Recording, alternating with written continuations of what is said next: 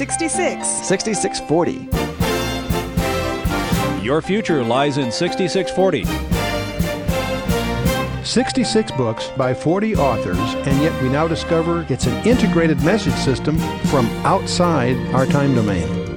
Welcome to 6640, the ministry outreach of Koinonia House and Koinonia Institute.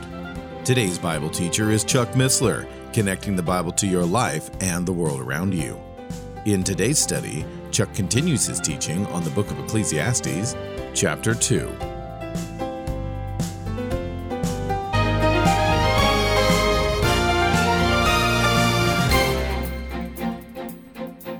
Solomon continues, I made me great works. He talked about the enjoyment. Now we're going to talk about employment. He's going to talk about the kind of he got himself excited about projects, hoping to discover something that would make life worth living. I made me great works. I builded me houses. I planted me vineyards. I made me gardens and orchards, and I planted trees in them of all kinds of fruits. I made me pools of water to water therewith the wood that bringeth forth the trees. Can you imagine this guy? He was king, the most prosperous king the nation ever had, ever would have after that. Wealth was absolutely no constraint. And he obviously could undertake some pretty incredible works, including the temple. He's the guy that built the temple. Builded me houses, builded me vineyards, gardens, orchards. We can just imagine the scope of what he could undertake if he chose to. Plant all kinds of trees and fruits, maybe pools, bring forth the trees and so forth. I got me servants and maidens, and had servants born in my house. Also I had great possessions of great and small cattle, above all that were in Jerusalem before me. I gathered me also silver and gold, and the peculiar treasure of kings and of provinces. I got me men singers and women singers, and the delights of the sons of men as musical instruments, and that of all sorts. You know, he really had workers. He could have added that he had drafted 30,000 Jewish men to work on projects. We find that in 1 Kings 5. And he had two kinds of slaves, by the way, those which he purchased and those that were born in his household. Now, his father David conscripted strangers in the land for projects in 1 Chronicles 22, but Solomon even drafted his own people. And by the way, the people resented that. We'll encounter all that when we get to 1 Kings 12. Now, he gathered him silver and gold and so forth. He obviously accumulated wealth of all kinds, not just gold and such, but flocks and herds and so on. Here we're listening to or reading the writings of the wealthiest, wisest man in the whole world, but he was unhappy. Because activity alone does not bring lasting pleasure. You know, this is a trap that so many of us fall into. We get involved in a career, a mammoth project. You know, I often think about Hollywood, for example, these people that will give of themselves for some movie. And I don't mean just the actors, but the writers and the skilled workmen and the thousands of artisans. And they plunge into this project for a year, maybe two. And when it's over, it must be a strange, empty feeling. If you've ever been involved in a highly creative commitment, you know, that's draining. It's fun. It's involving. But it's just a project. In the business world, I frequently made the point validly that the relationships survive the projects. It's very important as you get into that kind of a world. Those projects can be worth doing, but they're not an end in themselves. What you do carry away from this project are relationships. And some of those can be very life-enduring. Some of those can be very constructive for a long period of time. Psalm says, so I was great and increased more than all that were before me in Jerusalem. That's quite a statement. His increase was greater than anyone else in Jerusalem. Also my wisdom remained with me. And whatsoever mine eyes desired, I kept not from them. I withheld not my heart from any joy. Wow, what a statement. None of us, I don't think, can make quite that statement, because we have a constraint of resources. Here's a guy who had no constraint of resources. Anything he could articulate, anything he could think of, anything he could imagine was his. They would see to it. Can you imagine? I mean, you know, we could have our fantasies, and I have to believe it'd be fun for a while. I tried to I didn't get my chance to track down the quote. It's a famous quote from some guy on Wall Street, and I can't remember which one it was, for sure. He says, I've been rich and I've been poor. Rich is better. He's famous for that. But it's true. I think most of us would have our fantasies. Boy, if we won the lottery, boy, we could do X and Y and Z. We all have our little list, But the reality is, that would probably, first of all, expose us to great danger. Great danger. Danger of idolatry. Coveting is idolatry. He said, I withheld not my heart from any joy. For my heart rejoiced in all my labors, and this was my portion of all my labor. He liked what he was doing. It was fun. It wasn't like he was faced with an onerous task. He loved these projects, and yet he found them fundamentally empty, ultimately. Then I looked on all the works that my hands had wrought, and on the labor that I had labored to do. And behold, all was vanity and vexation of spirit, and there was no profit under the sun. Notice his perspective. I want to keep our focus on this. His perspective is under the sun, on the earth. He's not talking about heaven. He's not talking about an afterlife. He's not talking about spiritual things. He's talking about just the tangible realities in front of him. So I looked on all the works. What it literally says in the Hebrew says, I turned to consider. See, he stopped in the middle of all the sensuous indulgence to take stock of the results. And he concluded that a certain amount of good can be gained from pleasure. It still yields no permanent gain. And you'll find this term all through the King James rendering, the vexation of the spirit. That's the way the King James translators translated the Hebrew. Another way to translate it was probably closer, chasing after the wind. The vexation of the word, the ruach is the word of spirit, is also the word for wind. Just like pneuma in the Greek is spirit or air or whatever. This can be translated vexation of the spirit, but it also, the real thought there is it's like you do all this and you're chasing after wind. When you're all through, there's nothing there. It's fun to chase it maybe, but there's nothing there when you're through. It's sort of a graphic picture of effort expended but with no results that endure. He'll use that phrase 9 times in the first half of the book. See, he had delight in the labor, and there's great joy in great projects, but what happens when it's finished? And you quickly discover that the fun is in the chase, not the winning. It's fun to win, and yet all the rest is really vanity. Henry Ward Beecher said, success is full of promise until men get it. And then it is last year's nest from which the birds have flown. That was his expression. Now, don't get the impression that Solomon is condemning work itself, because work is a blessing from God. You realize that Adam had work to do before the fall? In Genesis 2:15, that's before the fall, the Lord God took man and put him in the Garden of Eden to dress it and to keep it. Adam had a work detail. Not all work was a result of sin. You understand? That's a common misconception.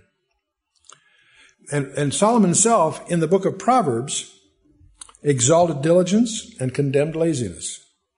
He exalted diligence and condemned laziness. And boy, that indicts us all, I'm sure, in our culture especially. Because he knew that any honest employment could be done to the glory of God. Any honest employment can be done to the glory of God. Paul says the same thing, 1 Corinthians 10, verse 31. Whether therefore ye eat or drink or whatsoever ye do. What's whatsoever? What does that include? Everything. Whatsoever you do. Whether you eat or you drink or whatsoever you do, it says do all to the glory of God. If what you're doing can't be done to the glory of God, you better take another look at it.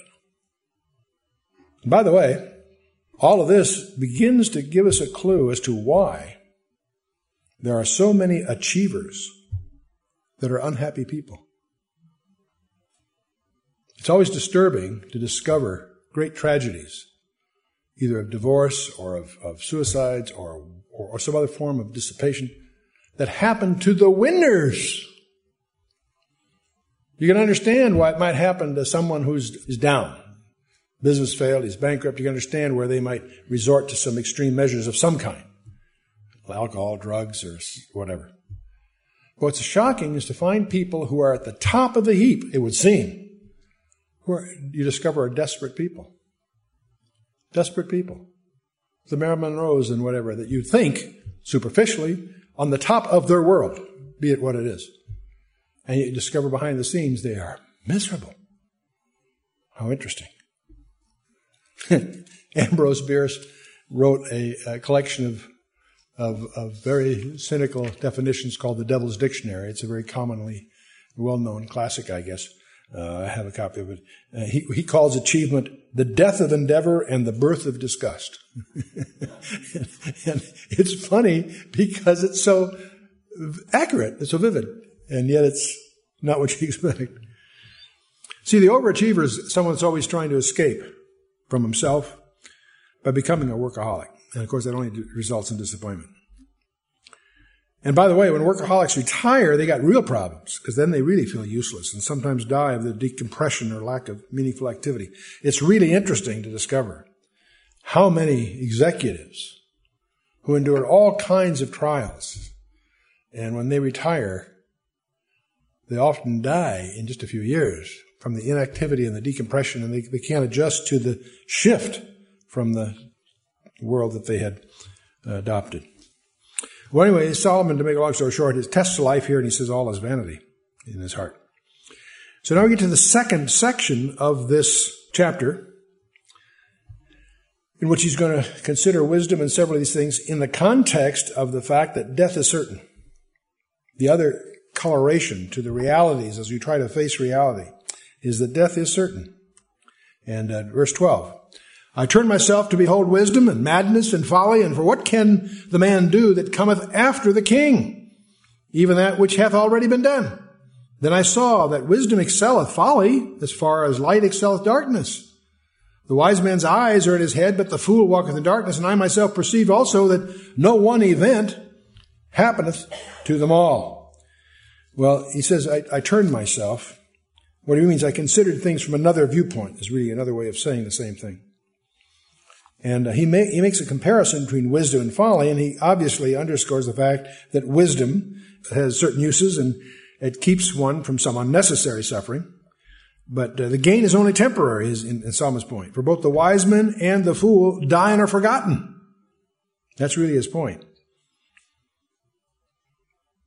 See, what he did was to look at his wisdom, from verse 12 through 17, he'll do that.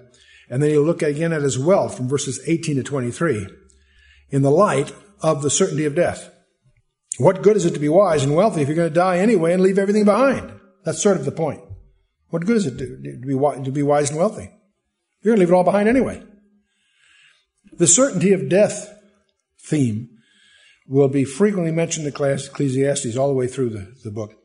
See, he couldn't very well avoid the subject if he's going to look at life under the sun, because death is obviously an obvious fact of life. The French essayist Montaigne said, philosophy is no other thing than for a man to prepare himself to death. Philosophy. Also reading, unrelated to this, I was reading in a university where they were screaming about how expensive the physics department, the science department is. It requires all this expensive equipment. It says the math department, all they need are pencils and paper and wastebaskets. And the philosophy department, they don't even need the wastebaskets. Cracked me up. It's a very subtle. I thought that was funny. So if both the wise men and the fool die, what's the value of wisdom? Well, we can leave our wisdom for the guidance of the next generation, but how sure are we that they will value it or even follow it? And that's got to be a frustration today, because there's been in our universities, a real divorcing our youth from the value of history.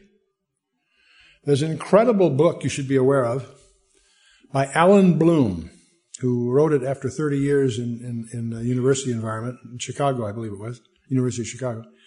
Alan Bloom wrote a book called The Closing of the American Mind.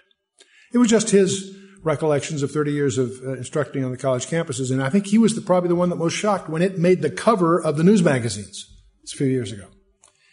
But it's a very interesting observation, because our universities have chosen to disregard the value of the past.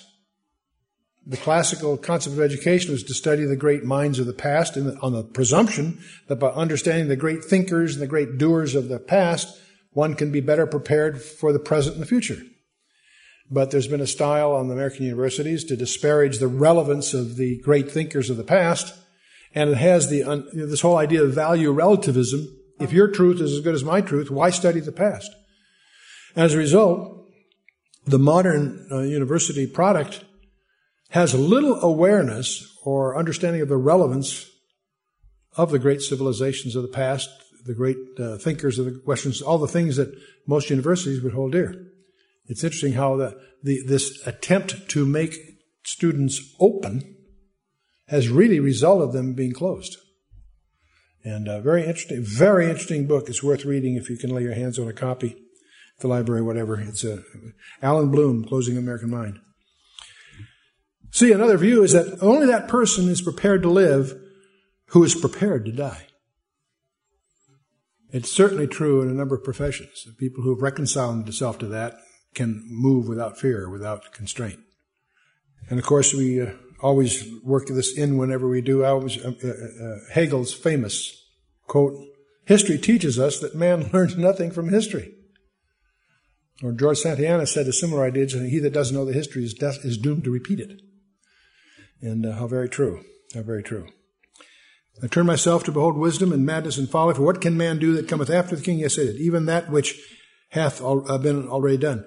Then I saw that wisdom excelleth folly as far as light excelleth darkness. A wise man's eyes are in his head, but the fool walketh in darkness. I myself perceived also that one event happeneth to them all." See, the wise man sees death coming and acts accordingly. The fool walks in darkness and is caught unprepared. "Then I said in my heart, as it happened to the fool, so it happeneth even to me. And why was I then more wise? Then I said in my heart that this is also vanity. There is no remembrance of the wise more than of the fool forever. Seeing that which now is in the days to come shall all be forgotten. And how dieth the wise man? As the fool." So he's saying both die and both are going to be forgotten, so that's somehow another form of emptiness here. It's interesting, Solomon's fame has remained. And yet, not the way he probably might have expected. It's interesting to contrast David and Solomon. If you and I were writing David's report card, we'd probably give him some pretty rough grades. He was an adulterer, he was a murderer, a man of war. So we might be pretty hard on David, and yet God gives him a top report card. Because he repented. He said, "There's a man after my own heart," God says. The only one that I know of that God says that of. So here's a case where David we might be hard on and God extols. Solomon's the other way around. We think, boy, here's Solomon, the wisest guy that ever lived. Brought more prosperity to the nation than they'd ever enjoyed. I mean, we would give him high marks. It's interesting that in the New Testament, Solomon, every time he's mentioned, it's disparagingly, sort of. The lilies of the valleys. Even Solomon wasn't arrayed like them. So he's set up as a standard, but it's always a standard that something else excels. You see, notice that. It's very interesting. And Solomon does not get a high report card from God, if for no other reason than in his later years he becomes apostate. He was told not to multiply wives. 700 wives? 300 concubines, which are not like whores. Many of us don't understand concubines. It's really a second-class wife kind of thing. They had certain legal rights. 700 wives, 300 concubines. Now, most of those were not romances. They were political alliances for various reasons. But still, it ended up turning his heart. The foreign wives that were represented in that group ended up making demands that Solomon acceded to, and pretty soon you had all kinds of idols in the temple area. And he went apostate. And there is no textual record that he ever repented. He may have, but there's no record of it in the text. Therefore, Psalm says, I hated life because the work that is wrought under the sun is grievous unto me, for all is vanity and vexation of the spirit. Or chasing after the wind, if you will. So he sort of is expressing the view that he hates to live and yet he's afraid to die. That was the expression, that was the equivalent expression from Voltaire. He said something similar to that. And I think Solomon would agree with Voltaire in that sense. Life seemed irrational to Solomon. And yet it's still better than death. Now the healthy Christian, by the way, shouldn't be hating life, no matter how difficult the circumstances become. It is true that some of the great men of the Bible wanted to die. Job expresses that in chapter 3, and also chapters 3 to 7, in fact. Moses expressed that in Numbers 11. Elijah expressed that in 1 Kings 19. And Jonah expressed that in chapter 4. But these are very special instances and hardly examples for us to follow. And by the way, each one of these men very quickly changed their minds. The Christian should love life, seeking to get the most out of it for the glory of God. That's what's missing in this whole monologue by Solomon. Peter says so in 1 Peter chapter 3, verse 10, and he's quoting from Psalm 34. For he that will love life and see good days, let him refrain his tongue from evil and his lips that they speak no guile. But see, all of us, we may not enjoy everything about life, and we may not be able to explain everything about life, but we are to live by promises, not by explanations. And we know that our labor is not in vain for the Lord. Remember I mentioned 1 Corinthians 15:58. We'll repeat that many times in this review of Ecclesiastes.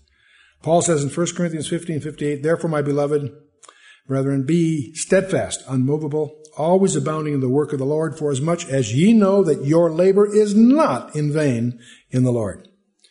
Well, from verse 18 on, he's now going to talk about the fact that you can't keep your wealth and so forth. He says, yea, I hated all my labor which I have taken under the sun, because I should leave it unto the man that shall be after me. Again, he recognizes there's a day going to come when he's going to die, and he's going to leave everything to his successor. And all his fruits, all the diligent work, may go to someone who may be careless or someone who's done nothing to deserve them. The Jews have an interesting proverb. They say a shroud has no pockets.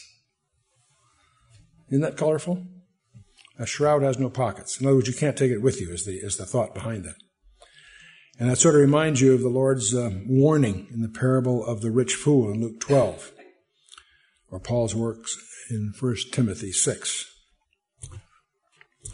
See, money is a medium of exchange, and unless it's spent, it can do little or nothing for you. Money takes its value in its motion, in its movement. It can buy goods. It can cause things to happen. It's not a static thing. It's a velocity thing. You can't eat money, but you can use it to buy food. It won't keep you warm, but it will purchase fuel. A Wall Street Journal writer said that money is an article which may be used as a universal passport to everywhere except heaven, and as a universal provider of everything except happiness. Well said. I'm always amused by MasterCard's little slogan. I think it's very clever advertising. There's some things money can't buy, but for all the rest, there's MasterCard. It's very, very clever. But we need to remember that there's nothing wrong with wealth. We are to be stewards of that wealth. And God is the provider and the owner, and we simply have the privilege of enjoying it and using it for His glory. And one day, we're going to have to give an account of what we've done with all of His gifts. One of the things that's, I know Nan and I, is one of our most repeated prayers or comments throughout the day. Every good thing comes from the Lord. Every good thing comes from the Lord. And boy, are we staggered as we begin to realize how many things, good things, we take for granted. We're going to be held accountable for that. That doesn't mean we can't enjoy things, but we need to recognize that the yardstick is going to be, are we doing it for the glory of God? Now, I always have to work this in. They always say you can't take it with you. And that's not true. Well, so you can't take it with you. Yes, you can. Did you know that? Luke 16 tells you how. Luke 16 has this weird parable of this unrighteous steward. This guy's about to get fired. He realizes he's going to get fired, so he runs around and writes down his boss's receivables. He goes to everybody that owes his boss money and writes down the debts they owe him. That's illegal. What's he doing, though?